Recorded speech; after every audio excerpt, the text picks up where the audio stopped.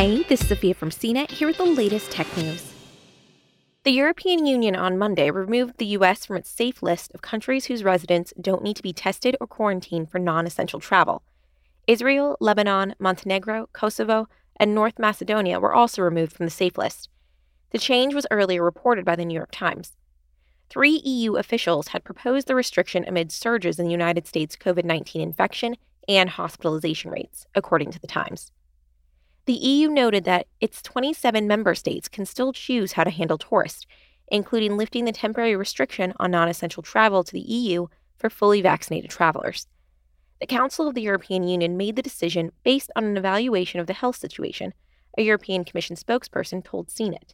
The majority of European countries had previously removed COVID-19 travel restrictions and reopened their borders for non-essential travel to the U.S. in June. The U.S. has seen nearly 4 million cases and more than 24,000 deaths due to COVID-19 in the past 4 weeks, according to data from Johns Hopkins University. The spike in infections are largely due to the Delta variant.